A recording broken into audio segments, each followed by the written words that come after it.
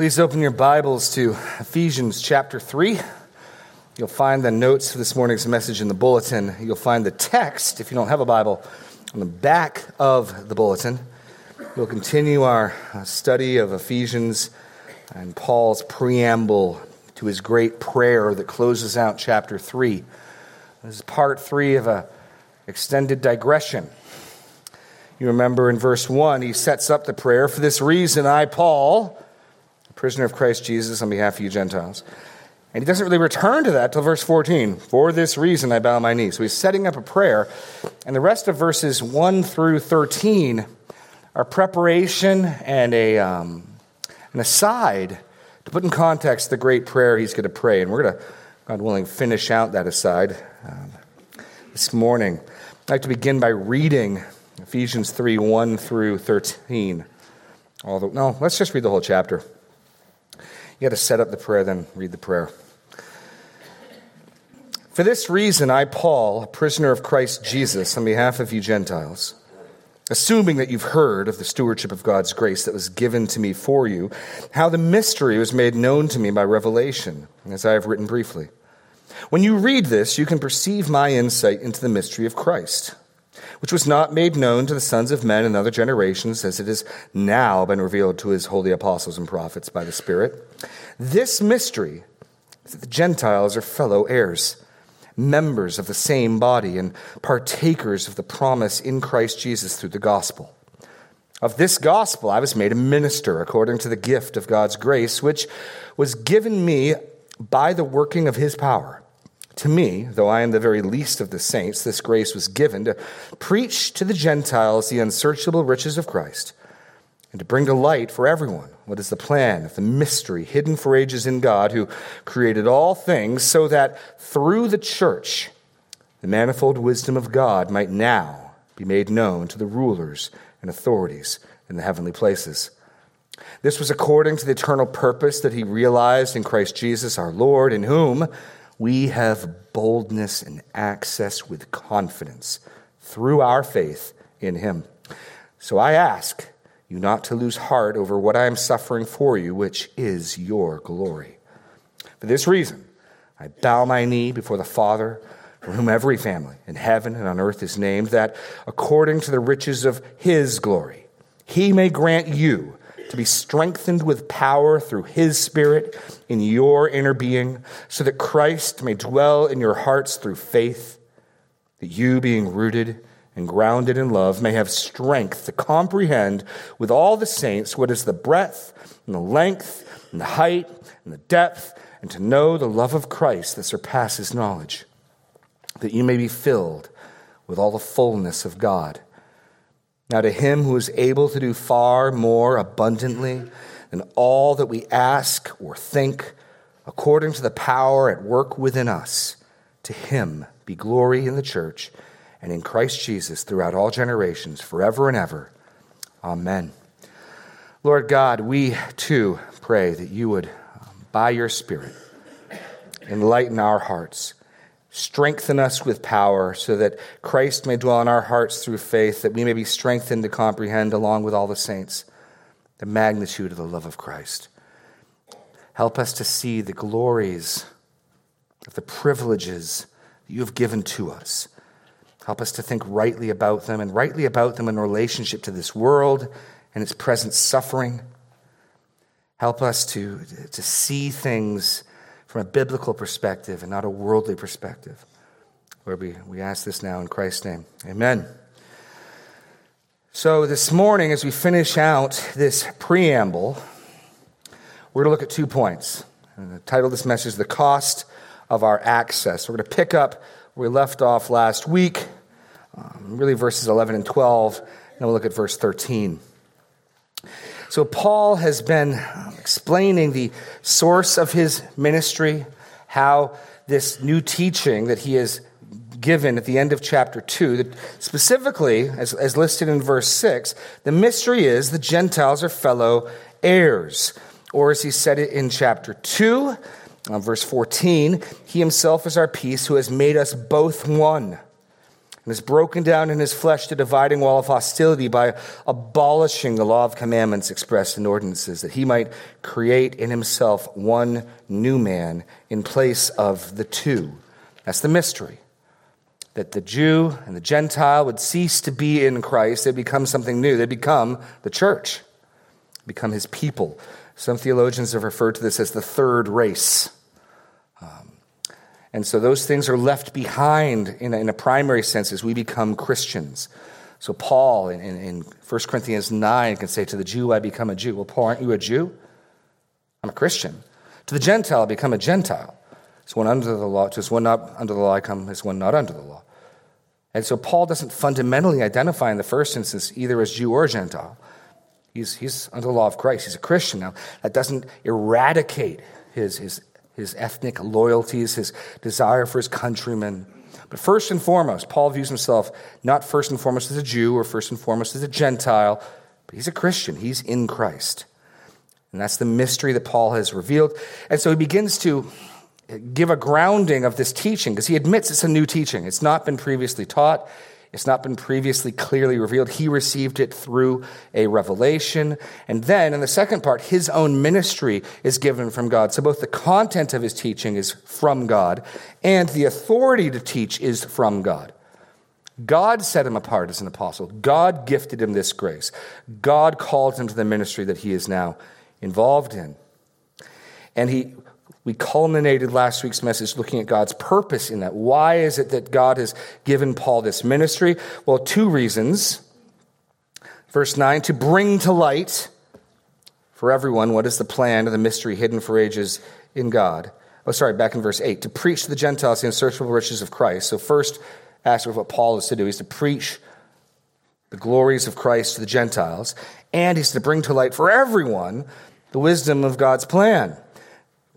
So that, verse 10, through the church, the manifold wisdom of God might now be made known to the rulers and authorities in heavenly places. There's a heavenly audience watching this display of God's wisdom and glory. So Paul has been set apart as an apostle to preach to the Gentiles, to make known to everyone, so that through the church, God's wisdom will be put on display, and the heavenly rulers and authorities would take notice and see. That's a pretty big reason.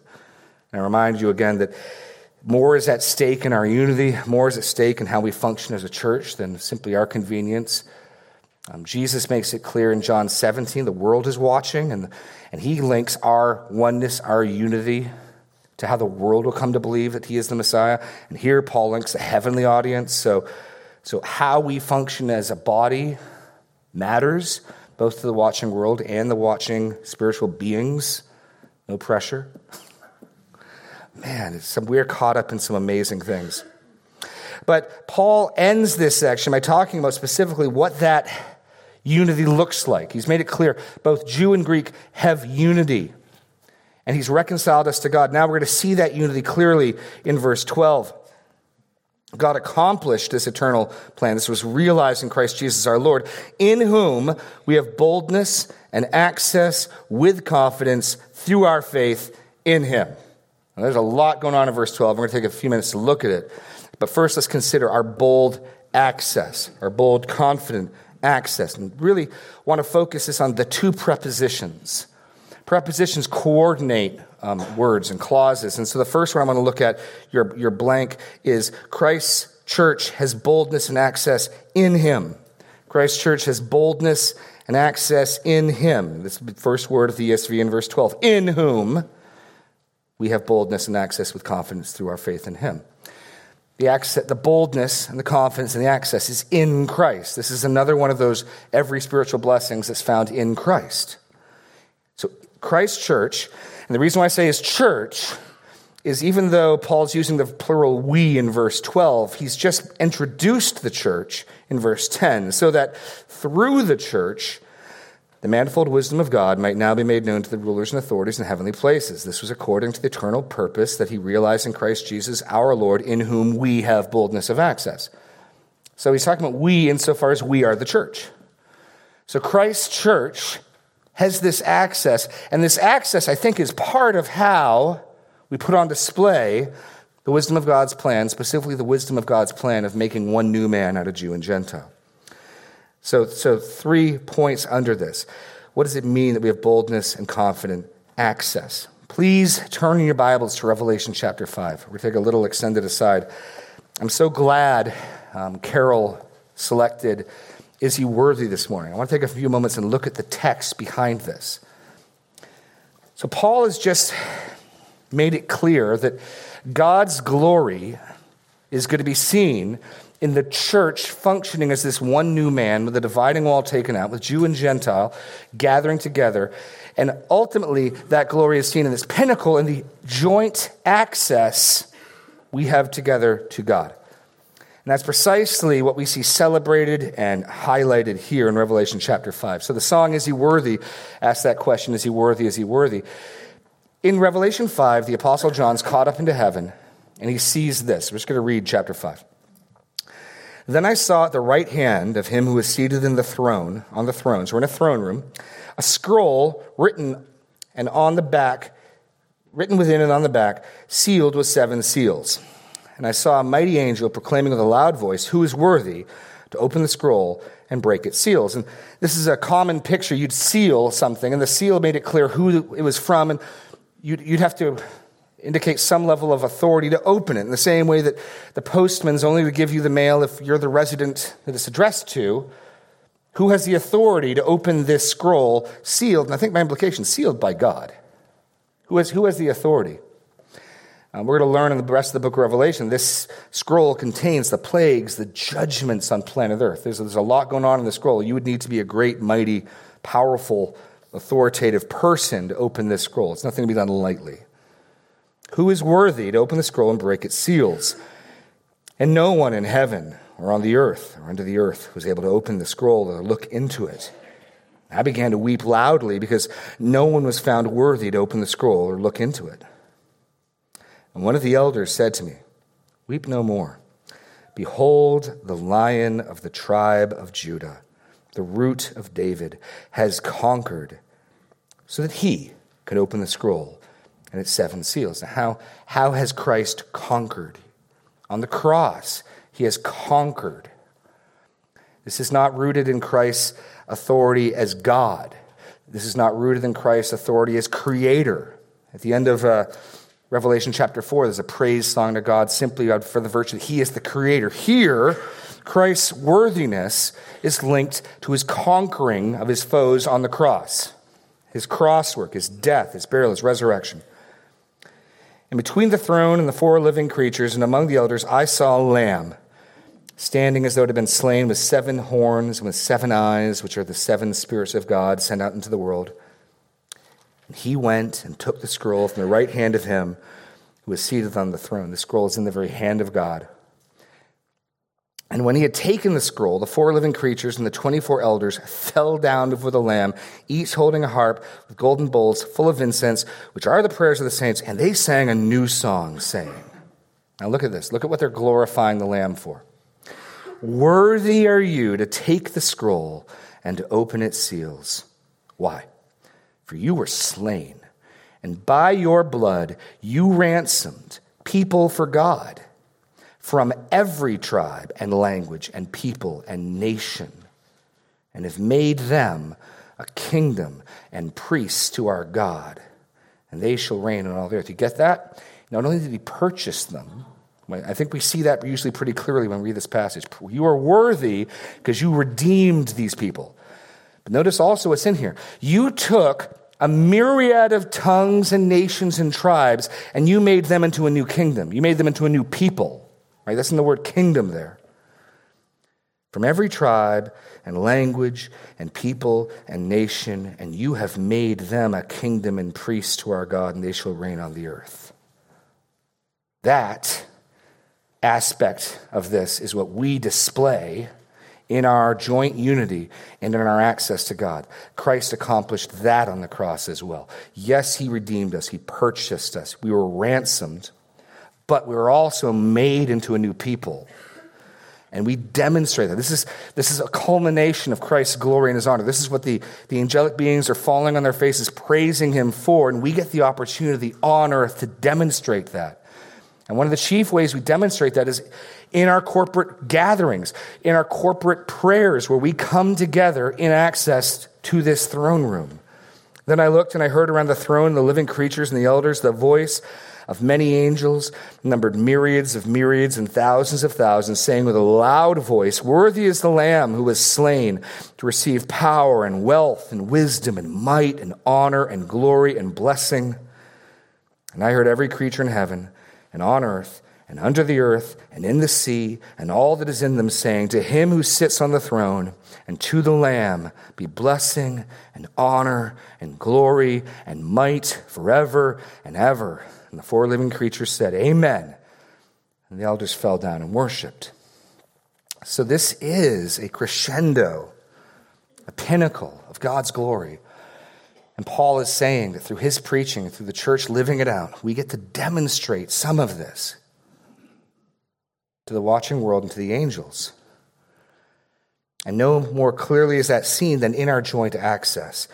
So your first blank is every tribe and every tongue. I'm focusing on the we that links back to the church in verse 10, which comes from Jew and Gentile.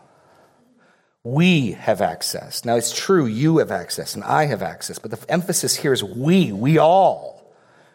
Slave, free, male, female, child, aged. We together have access. Confident access, bold access. Where do we have access to? Point number 2, our access is to the Father. That was given to us clearly back in chapter 2. Look at verses 17 and 18, just a few verses before. He came and preached peace to you who are far off and peace to those who are near.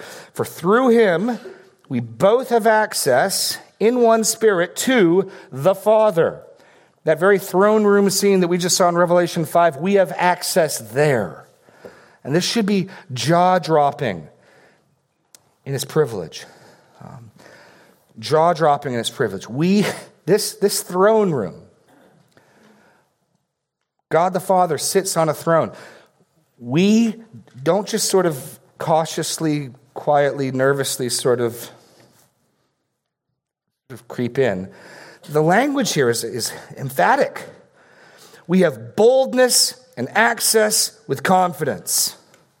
I mean, in my mind, it's just almost unthinkable. I read it and I'm like, I still can't really believe it. We have confident, bold access to the Father in Christ. And the entire Old Testament system was set up to show just how holy God was, how separate from us he was. The notion of God's holiness is God's otherliness, his separateness. That's what's tied up in the word holy, holy, holy. Holy is God is other. He's not like us. That's why you can't make images of him, because he's not like anything on earth. And just as the heavens are above the earth, so his thoughts are not like our thoughts. They're above our thoughts. And so the Old Testament, again and again and again, God puts into place institutions, structures that demonstrate, that show how separate and other and holy God is. And part of that is seen in all the washings and the regulations and all of the walls in approaching God at the temple. And there's all this far and no further, this far and no further. Are you clean? You cleanse yourself. You wash this far and no further. And so the high priest, on the Day of Atonement, only one man during one day of the year could go all the way into the holy place. And then he didn't linger there. He did what he had to do. He sprinkled the blood. He got out. The book of Hebrews tells us Christ has gone in and he sat down. And in him we have boldness and confidence and access to the Father. Point 2, our access is to the Father. Absolutely amazing. We're so used to being bold and brash that the notion of a potentate, of a king, who's somebody who wouldn't just sort of prance into. Just think back to Esther. Remember the story of Esther? One of the chief dramatic questions is she knows that to enter the king's presence without him pointing his scepter at her is a death sentence. I mean, that's just an earthly king. This is the type of background we're drawing upon. Here is a holy God who has a throne room where angels cover their faces so they cannot look upon his glory. And we have, according to Paul here, bold, confident access in Christ.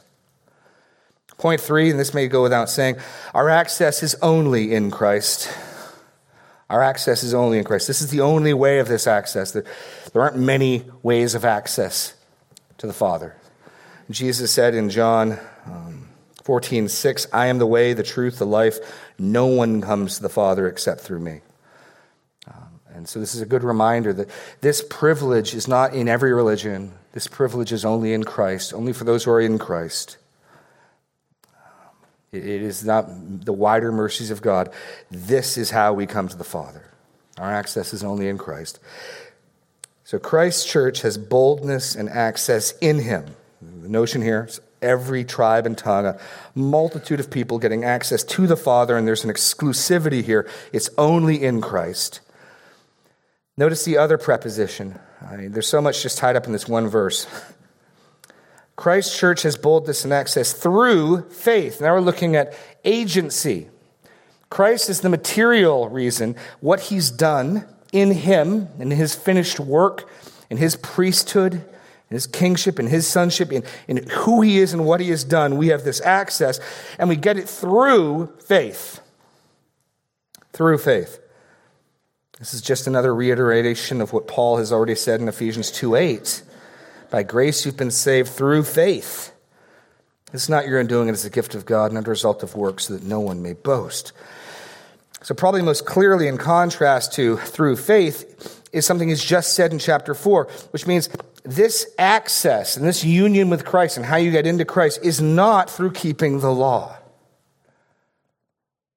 And again, if you're an Old Testament Jew coming to the temple, there were rituals and there were rules you had to follow to draw near to God, even as far as you could draw near.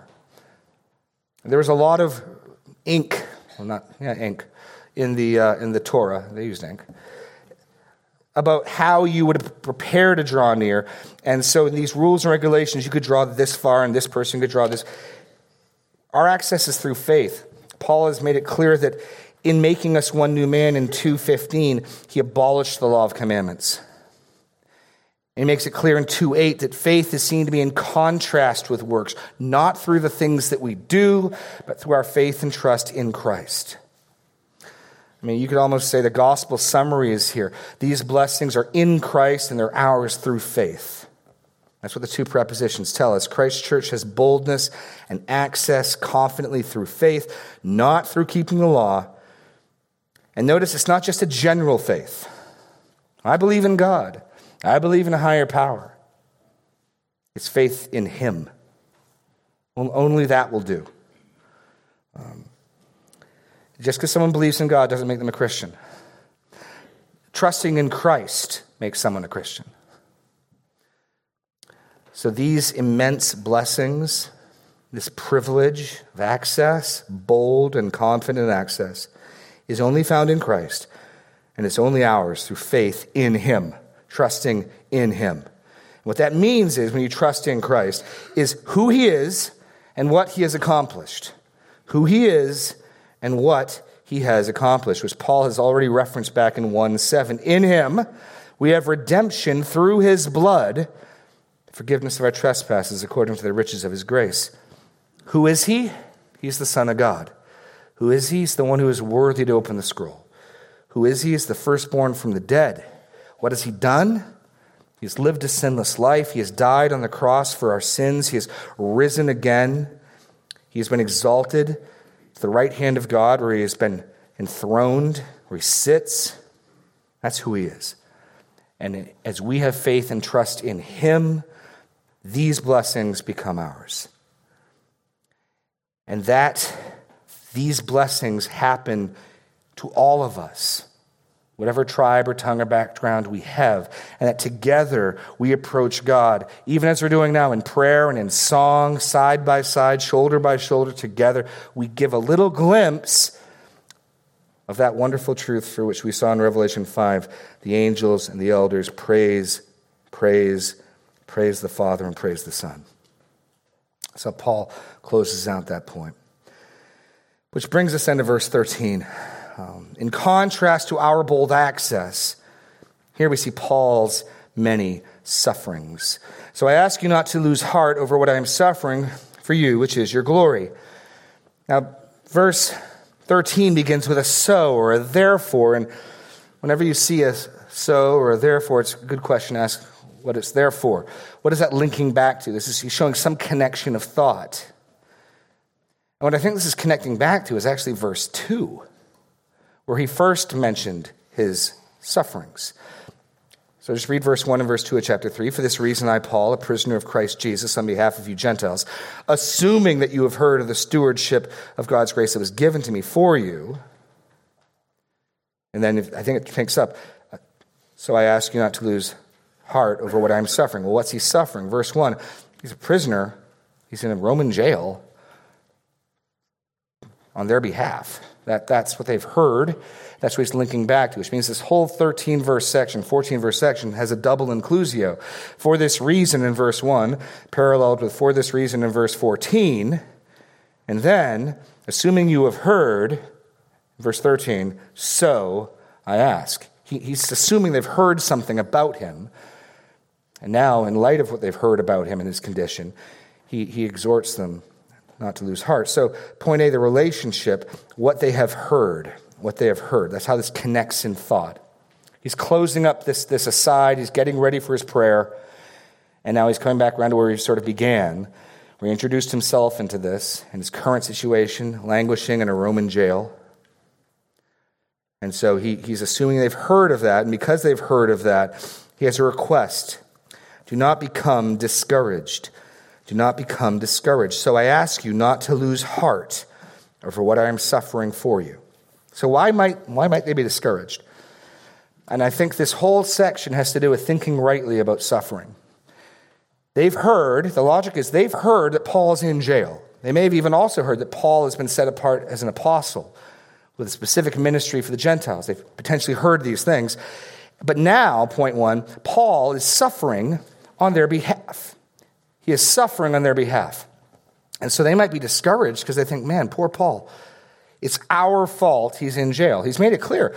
The ministry that he has for them, he's a prisoner, verse 1, on their behalf, on behalf of you Gentiles. And they may be tempted to think, man, it's our fault Paul's in jail. It's our fault Paul is suffering. And being in a Roman jail was not like being in a modern jail. There was no cable TV. There was no weight room. It was austere. It was rough. It's real sufferings. Now, the word used here actually is elsewhere translated tribulations, persecutions. And so Paul is suffering, and they may be tempted to be discouraged, thinking they have some responsibility, some culpability. He's arrested precisely because of his ministry to the Gentiles. We saw that 2 weeks ago. The reason the Jews rioted and handed him over to the Romans is because they caught whiff of how he was offering their blessings, their Messiah, freely to the Gentiles without demanding they become Jews. So that might be why they might be tempted to be discouraged. Another reason they might be tempted to be discouraged is because by virtue of being in prison, Paul's ministry has been restricted. I mean, you read the book of Acts, and what's Paul do right out of the gate? He's off planting churches. And he shows up to a town, he preaches the gospel, he stays for a couple months, he leaves, and he keeps repeating. And what you learn as you read through Acts, as you read through the epistles, there's a network of churches that the Apostle Paul has planted. Well, he's not really doing much of that right now in a prison cell. And they might be tempted to be discouraged because here, after such a great start, the apostle to the Gentiles is languishing in a jail. They might be tempted to be discouraged. But there may be other reasons, but those are the two that came to my mind. Why, hearing about his imprisonment, they might be discouraged. And so he wants to, don't lose heart. Don't be discouraged. Don't be discouraged. Even though I'm in jail on your account, and even though his ministry is restricted. Now, I just say restricted because elsewhere Paul makes it clear his imprisonment actually is working for the advantage of the gospel. Listen to 2 Timothy 2:9. For I am suffering, bound with chains as a criminal, but the word of God is not bound. In many respects, Paul had the occasion and the opportunity to write what we call the prison epistles. Ephesians, Philippians, Colossians, 2 Timothy, precisely because he was in prison. Part of the New Testament gets written as a result of this. In Philippians, Paul makes it clear that him being sidelined for a time has emboldened others to preach. So I don't want to say that Paul's imprisonment has stopped or stifled his ministry, but certainly there's new restrictions. He's not free as he once was. So Paul's ministry has been restricted. That's why they might be tempted to be discouraged. He says, don't be discouraged. And then he gives the reason, and it's kind of counterintuitive. Why ought we not, given those reasons, be discouraged at Paul's imprisonment? I mean, we're the Ephesian church, imagine. He's in jail on our account, and being in jail, he's restricted in his ministry. The ministry that God's called him to do has more limitations now than it once did. So why ought we not to be discouraged? He says, well, my sufferings are your glory. Oh, okay. So how does that work? And I think this is part of why Paul's saying this here. We are tempted to think wrongly about sufferings. And so before Paul begins his prayer, he wants to correct the way they think about his sufferings. Paul says his sufferings are their glory. Well, how does that work? To me, that's not immediately intuitive. And so that's where to take the rest of our time looking at is the rationale. It's in the relationship, the request, now the rationale. And he says it simply, his tribulations are their glory. His persecutions, his sufferings, for the sake of the gospel, are their glory. Well, how does that work? How can we find glory in Paul's sufferings? I can think of 3 reasons. First, such suffering is the means of furthering God's plan. Such suffering is the means of furthering God's plan. Paul's talked about God's administration, his plan and purpose that's being unfolded. And we even look back at verse 3. Not verse 3, sorry. At verse 11. This was accomplished. This was according to the eternal purpose that he has realized or accomplished in Christ Jesus our Lord. How did God accomplish and realize his plan in Christ Jesus? Through Christ's suffering. The access that we have was bought through the suffering of the Son of God. God's plan, his wise stewardship, was a plan that his Son would humble himself, come, suffer, and die. And afterwards be exalted. And afterwards be glorified. So our salvation was purchased and secured through the suffering of the Son of God. And what Paul makes clear here and elsewhere is the advancement of the gospel, the next phase of God's redemptive purpose and plan involves the suffering of Christ's body. The suffering of Christ's body.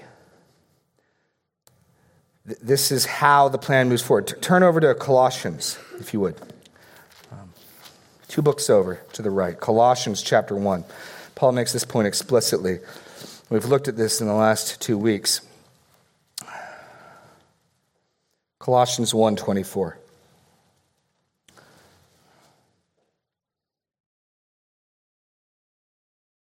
And we're going to see Paul's very counter-Western view of suffering. Counter-human view of suffering. Now I rejoice in my sufferings, chapter 1:24. That right there is just strange. I rejoice in my sufferings for your sake. So we're talking about the same topic. Suffering on behalf of his readers. And in my flesh, I am filling up what is lacking in Christ's affliction for the sake of his body, that is the church, of which I became a minister. Paul sees his suffering as completing the sufferings of Christ. Now we've got to be very careful what we mean here. Paul is not suggesting that his sufferings are adding to the sufferings of Christ on the cross, and together, Christ's sufferings, his sufferings together, become a full atonement for God's people. And Jesus said on the cross, it is finished, tetelestai.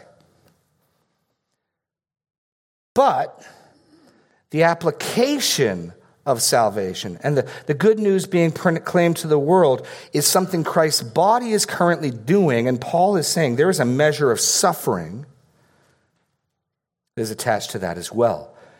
Remember in the book of Revelation, the martyrs under the throne of God who've been slain for the testimony, they cry out, "How long, O Lord, till you vindicate our blood?" And the answer they get is, not until the full number of you is accomplished.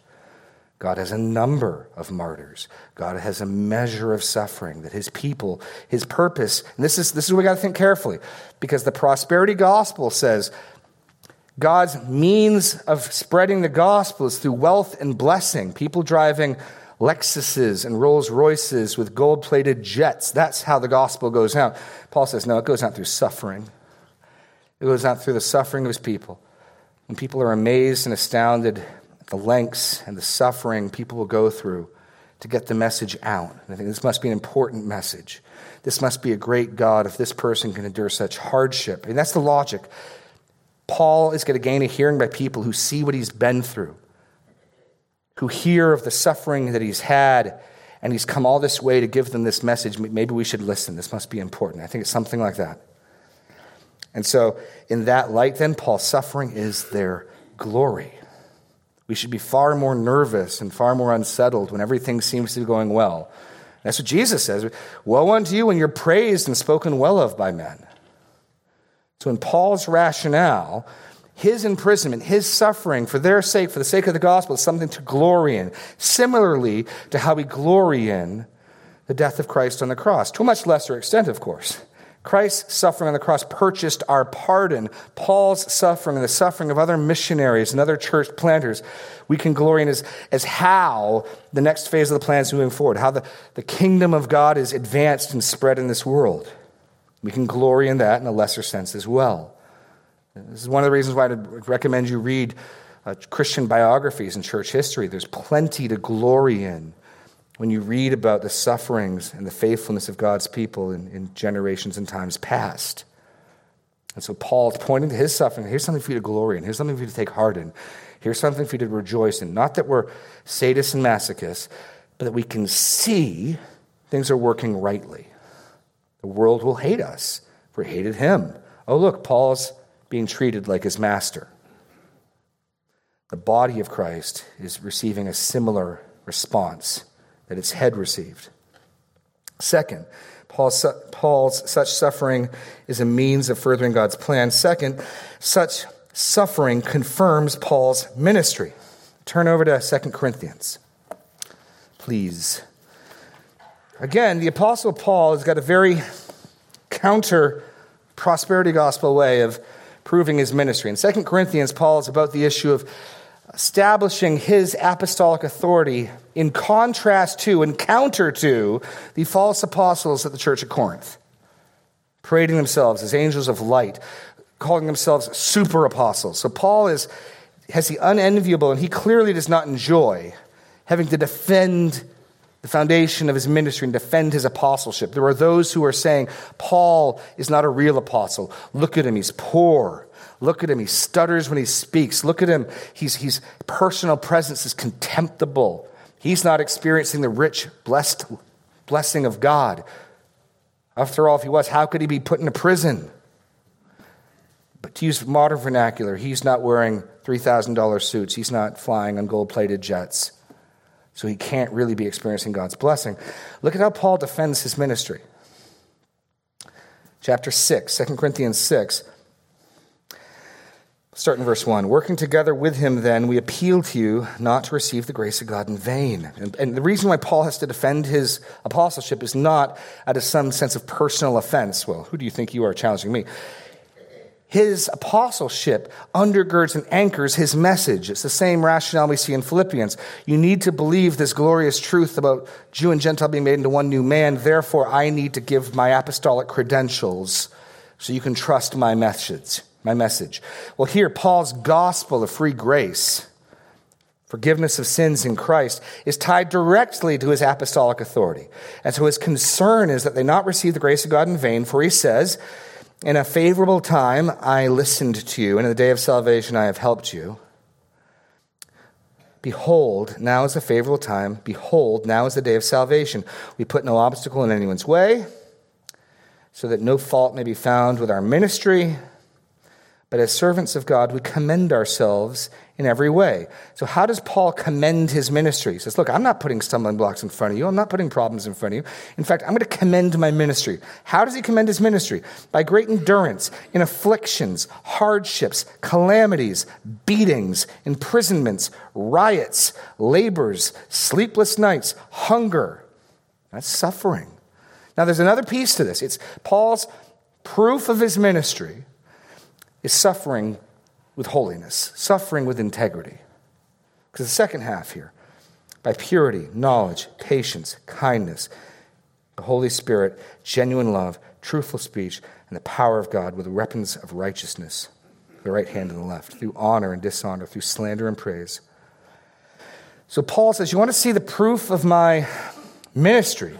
Look at my sufferings and the holiness with which I've endured them. Because, of course, people can suffer. And when we suffer, and I think this is part of why God's plan is that this is how it confirms his ministers and their ministry. When the pressure's on, that's when what really is inside of us comes out. I've said this before, but it turns out that I'm the sort of chap who, when I get what I want, I can be nice. Just give me what I want. Let things go my way. I can be agreeable. I can be friendly. I can be gracious. Just give me what I want.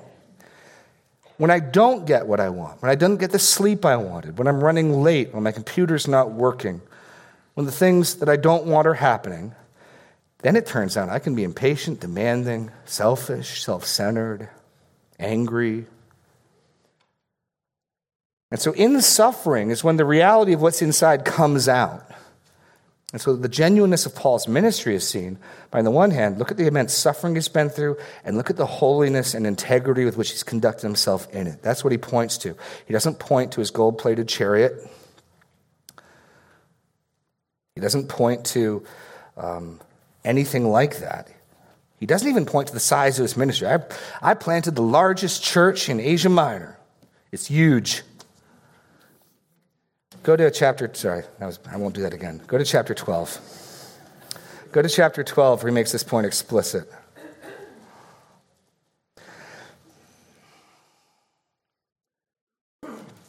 This is we got to retrain our framework, because even today, is this how we evaluate ministers today, missionaries today? Do we expect that the means that they will advance the gospel will be, in part, through their suffering? Do we look for the confirmation of their ministry in how they suffer with purity and holiness? That's how Paul sets himself apart, right? Chapter 11, not 12. Chapter 11, starting verse 16. I repeat, let no one think me foolish, even if you do, accept me as a fool, so that I may boast a little. What I am saying with this boastful confidence, I say not as the Lord would, but as a fool. He hates doing this. You can tell he just hates boasting. Since many boast according to the flesh, I too will boast. For you gladly bear with fools, being wise yourself, but you bear if someone makes slaves of you, or devours you, or takes advantage of you, or puts on airs, or strikes you in the face. To my shame, I must say, we were too weak for that. So Paul's about ready to boast. What's he going to say? I wrote half the books of the New Testament. You could say that. I've had not one, but at least two, maybe three, personal visits by the resurrected Lord. He could say that. He could say, I was trained by Gamaliel. I'm a Pharisee, the tribe of Benjamin. He could say a number of things. How's he going to boast? He doesn't want to boast. He says, you made me do it. I'm going to have to boast. I have to boast. Okay. But whatever anyone else dares to boast, I'm speaking as a fool, I also dare to boast. Are they Hebrews? So am I. Are they Israelites? So am I. Are they offspring of Abraham? So am I. Are they servants of Christ? I'm a better one. I'm talking like I'm mad. He does not like to talk this way. Then how are you a better servant, Paul? With far greater labors, far more imprisonments, with countless beatings, and often near death. 5 times I received at the hands of the Jews the 40 lashes less one.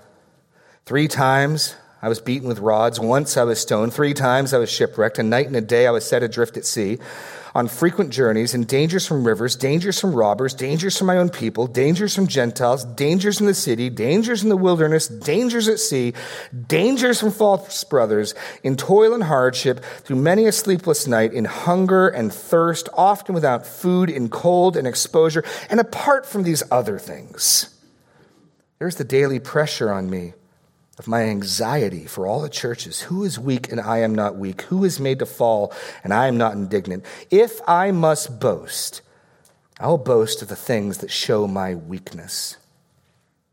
The God and Father of our Lord Jesus, he who is blessed forever, knows that I am not lying. That's how Paul boasts. It's not the way we generally do things. It's not generally the way we size things up. We boast with, and not that, don't misunderstand me. It's not that when a missionary or a minister, people get converted under a ministry, is not a cause to celebrate. We ought to. And so when somebody in the mission field can say, hey, we have 3 new converts this month, praise God, we rejoice with them. That's not fundamentally how we should evaluate the authenticity. My mom's not even here to correct me. The authenticity of someone's ministry. That's not what Paul points to. He doesn't point to, look at all the churches I planted. He points to his sufferings and his faithfulness in ministry. And this is a different way to think about suffering. So because of that, Paul's current suffering can be their glory. And the last point, we've got to move quickly here. It's not only does such suffering the means for the advance of the gospel, not only is such suffering that which confirms Paul's ministry, but the reality is such suffering confirms his and our salvation. Such suffering isn't just a confirmation for ministers and missionaries and apostles. Such suffering is confirmation of our salvation. We're not saved by suffering, but the genuine testedness of our faith is seen, according to 1 Peter chapter 1, as we endure through suffering. Let's read you a couple passages. Remember the parable of the sower. What sets the seed that fell on good soil apart from the seed that fell on soil of thorns and rock? Matthew 13:21, yet he has no root in himself. He endures for a little while, and when the tribulation or persecution arise on account of the word, immediately he falls away. That's one evidence that this is not a genuine convert. When the tribulation comes up, he's gone. Listen to Jesus in Matthew 24. Now, these are not things we put up on our walls. They are things repeated many times in the New Testament. I'm just going to read to you some of them, and then we'll close in prayer. We need to think differently about suffering. Not that we're looking for it, not that we're trying to find it, but we need to understand it comes part and parcel with our call. Okay, Matthew 24, 9-13, Jesus. This is Jesus.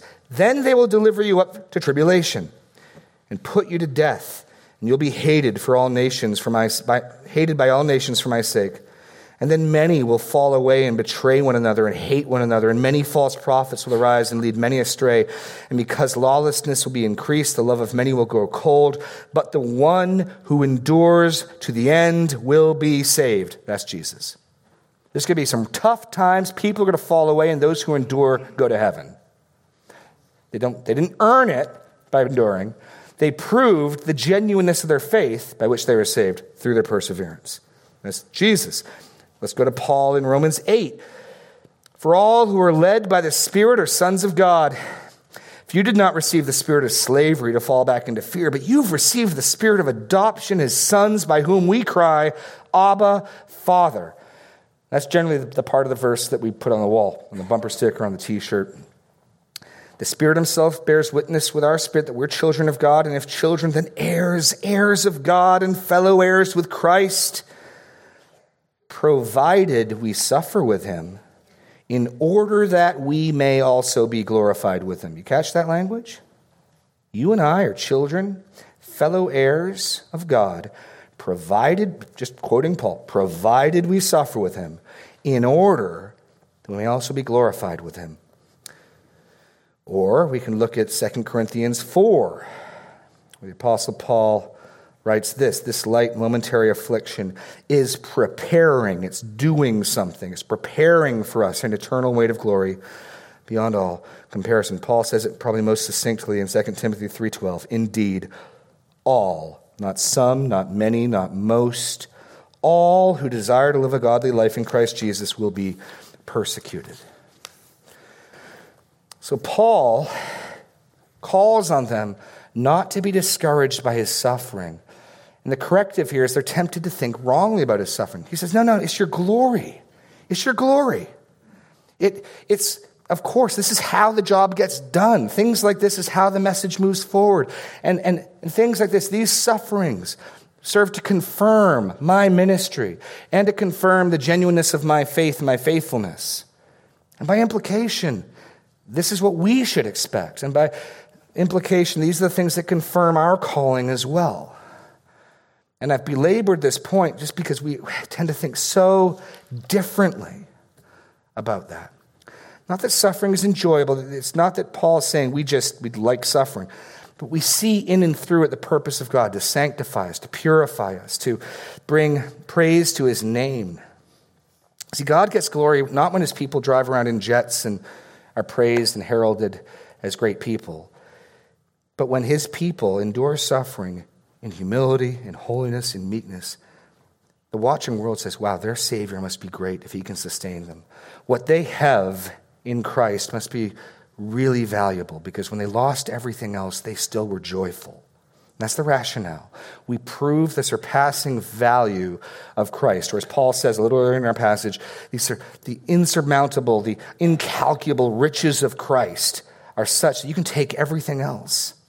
And we're still rich. And we act like we're still rich. And the world goes, I don't get that.